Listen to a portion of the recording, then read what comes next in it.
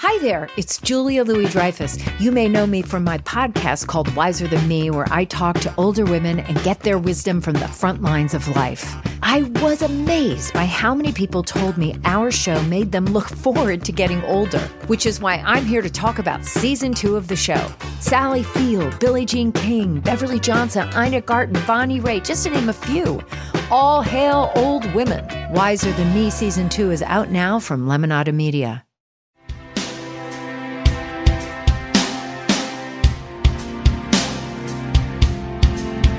For the better part of the last decade, science fiction finally evolved from a niche genre into a mainstream staple. And while many people are familiar with the so-called fathers and grandfathers of genre, the women who have been instrumental in creating and shaping the nerdverse have largely gone unrecognized. Until today. I'm Courtney Enlow, and this is Sci-Fi Wire Fangirls Forgotten Women of Genre, a podcast where we tell the stories of the women who helped some of the most famous fantasy worlds become a reality.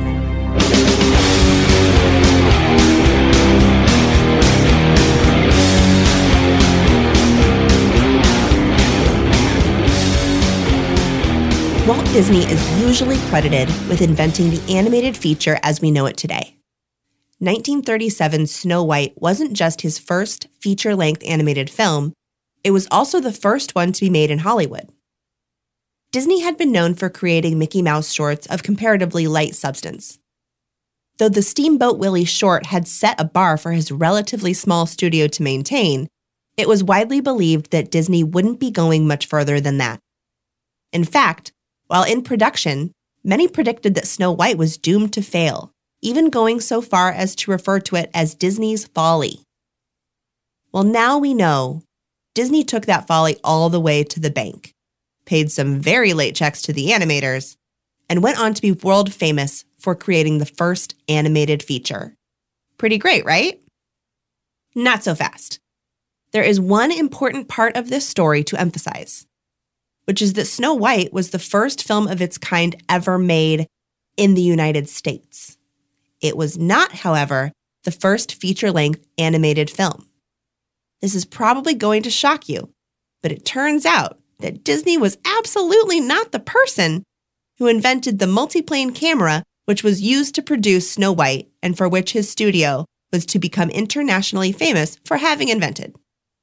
Also surprising, the person he got the idea from was a woman who to this day is barely credited for her work. Can you believe it? Though we are absolutely reeling from the disclosure that a man in some way benefited from a woman's labor and left her uncredited while going on to become one of the most well-respected innovators of the 20th century, we're going to try to get over that for a second to tell you the story of our girl, Lotte Reiniger. Shadow plays were hugely popular in Germany during Reiniger's childhood. But the art form had its origins in Southeast Asia, in Cambodia and Thailand. It had migrated to Europe by the 17th century as a result of the European trade route to India and China that would benefit all countries involved for a very short time before leading to the colonialization of both China and India via British imperialism. That part is not great, but it doesn't have a lot to do with Lotte, who was entranced by shadow theater as a small child at the turn of the 20th century. Wielding a set of scissors with surprising dexterity, Lotte began creating her own shadow plays at home to entertain her family and friends. By the time she was in her late teens, Reiniger was working with experimental artists in animation studios in Berlin, adding short segments to films by directors like Fritz Lang.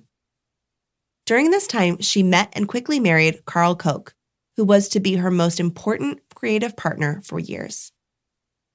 The Argentinian animator Quirino Cristiani is known to have created not just one, but 2 full-length animated feature films nearly a decade before the release of Reiniger's film, The Adventures of Prince Ahmed. But both of them perished in a fire, which coincidentally occurred around the same time Ahmed was released.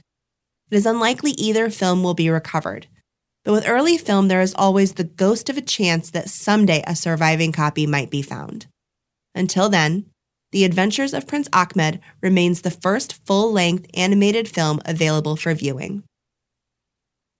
Utilizing her groundbreaking multiplane camera, which layered multiple sheets of glass to give the illusion of depth to two-dimensional drawings, it remains a stunning visual spectacle to this day.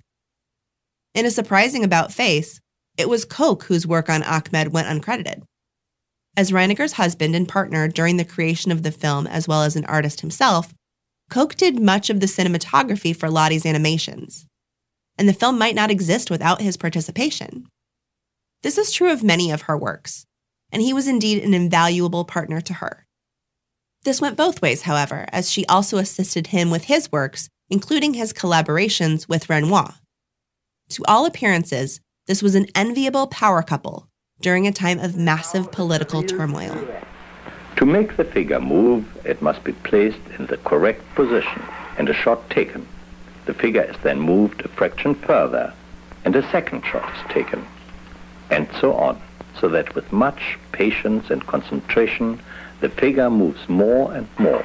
The camera shutter opens again and again, and the final result will be the figure moving across the screen. Less surprisingly, this adaptation of Arabian Nights created by a white woman in Germany during the 1920s suffers from the inclusion of many racist caricatures, and the film is difficult to watch for that specific reason.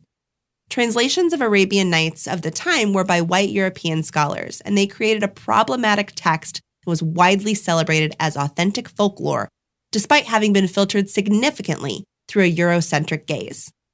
As with many white filmmakers of the time, Reiniger wasn't responsible for the creation of said stereotypes, nor their overwhelming presence in society, though she was responsible for placing them in her own art. Many English and European adaptations of the tales in Arabian Nights suffer from identical pitfalls of what we would now view as exoticizing the people of Africa, Asia, and the Middle East.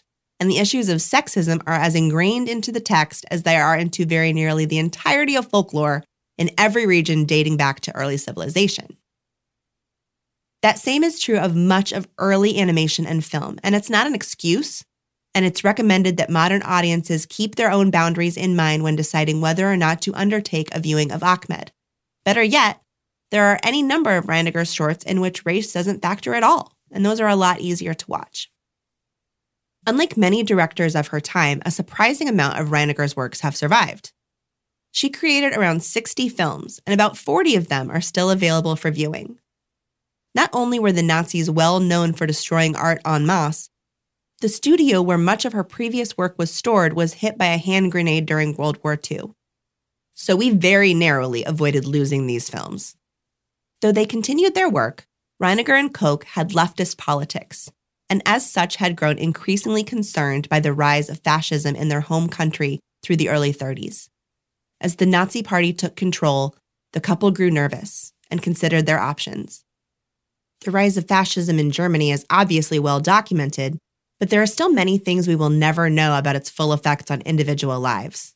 What we do know is that Reiniger and Koch were more than aware of the immediate fascism of the Nazi regime because as artists and proponents of the avant-garde, many of their friends would have been Jewish, queer, Romani, or otherwise marginalized in a way that led them to be immediately attacked by the changing tide.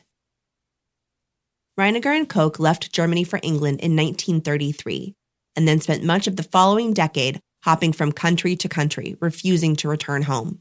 During their travels, they still managed to create 12 films, which is about 12 more films than most people could produce while desperately attempting to avoid a fascist police state that could very well cost them their lives. When their final visas were denied, and to aid her ailing mother, the couple was forced to return to Germany in the mid-40s. Reiniger's presence was made known to Hitler and the Nazis. They intimidated Reiniger and Koch, forcing Reiniger to make propaganda films under the threat of meeting the same fate as many of her friends. This period in Reiniger's life was brief, as the Reich was to fall in 1945, only about a year after Reiniger had come home. Still, she had been cornered into working around the clock to create works that had nothing to do with her own creativity, and in fact stood in opposition to her entire belief system during one of the most infamous genocides in human history. There were plenty of filmmakers during the occupation of Germany by the Nazi Party that produced propaganda willingly, or in the case of the infamous Leni Riefenstahl, produced a film that explicitly glorified Hitler and empowered the Nazi youth, then spent much of her lifetime shrugging off or denying any involvement with fascism or the Nazi Party. Meanwhile, Reiniger is not the only artist who was threatened or bullied into creating works for Germany. Her one surviving work of this time, The Golden Goose, is still available for viewing. As with much of her work, it is based on mythology and does what it can to avoid politics entirely, despite the highly charged environment in which it was created. After the war, the couple relocated to England, having lost their taste for their hometown for, obvious reasons. This would become an incredibly productive time for each of them, and they stayed busy throughout the 50s. Sadly, after Koch's death in 1963, Reiniger was traumatized by her loss and unwilling or unable to work for nearly a decade. She did eventually return to filmmaking, and her last movie was released in 1980. Despite the intricate nature of her specialized technique of filming, the importance of the story must not be underestimated in Miss Reiniger's work. Now let's get back to that multiplane camera. The Walt Disney created a company that was based around the idea of a happy family of artists joining together against all odds and creating beloved animation classics. There is a hell of a dark side to the Disney Corporation. It's true that Disney did have to fight tooth and nail to see Snow White made. The original estimated budget of $250,000 would eventually tally in at $1.5 million. That translates to about $11 bazillion in today's money. That is a staggering amount for any movie of the late 30s, let alone one that industry pros were pretty certain was going to be a box office catastrophe. Still, while Reiniger and Koch were busy fleeing fascism in Europe, Disney was patenting her invention. There is no way to say that makes Disney come out looking good. At any rate, it isn't just that Disney utilized the same technique as Reiniger. Reiniger herself had used a technique popularized by others. The difference is she hadn't patented it. Considering how heavily Disney has always borrowed from other artists and pre-existing famous works, the company's commitment to taking public domain items, copywriting them, and then using the rights he gained to withhold said properties from ever entering the public domain again is a bit unethical. This is a corporation that literally hoards copyrights.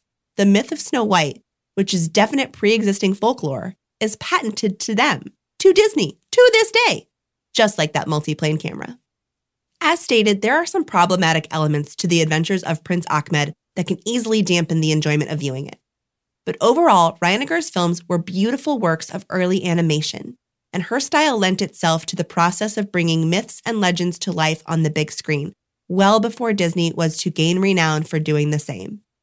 Though no one is fully hero or fully villain, Reiniger's life story and her opposition to German fascism deserve some regard, as does her role as one of the early innovators of the form whose work ultimately inspired much of what we understand as animated film today. Forgotten Women of Genre is a production of Sci-Fi Wire Fangirls. Today's episode was written by Sarah Century and read by Courtney Enlow and produced by Cher Martinet. You can find the script of this episode and so much more at scififangirls.com. Follow us on Twitter and Instagram at Sci-Fi Fangirls.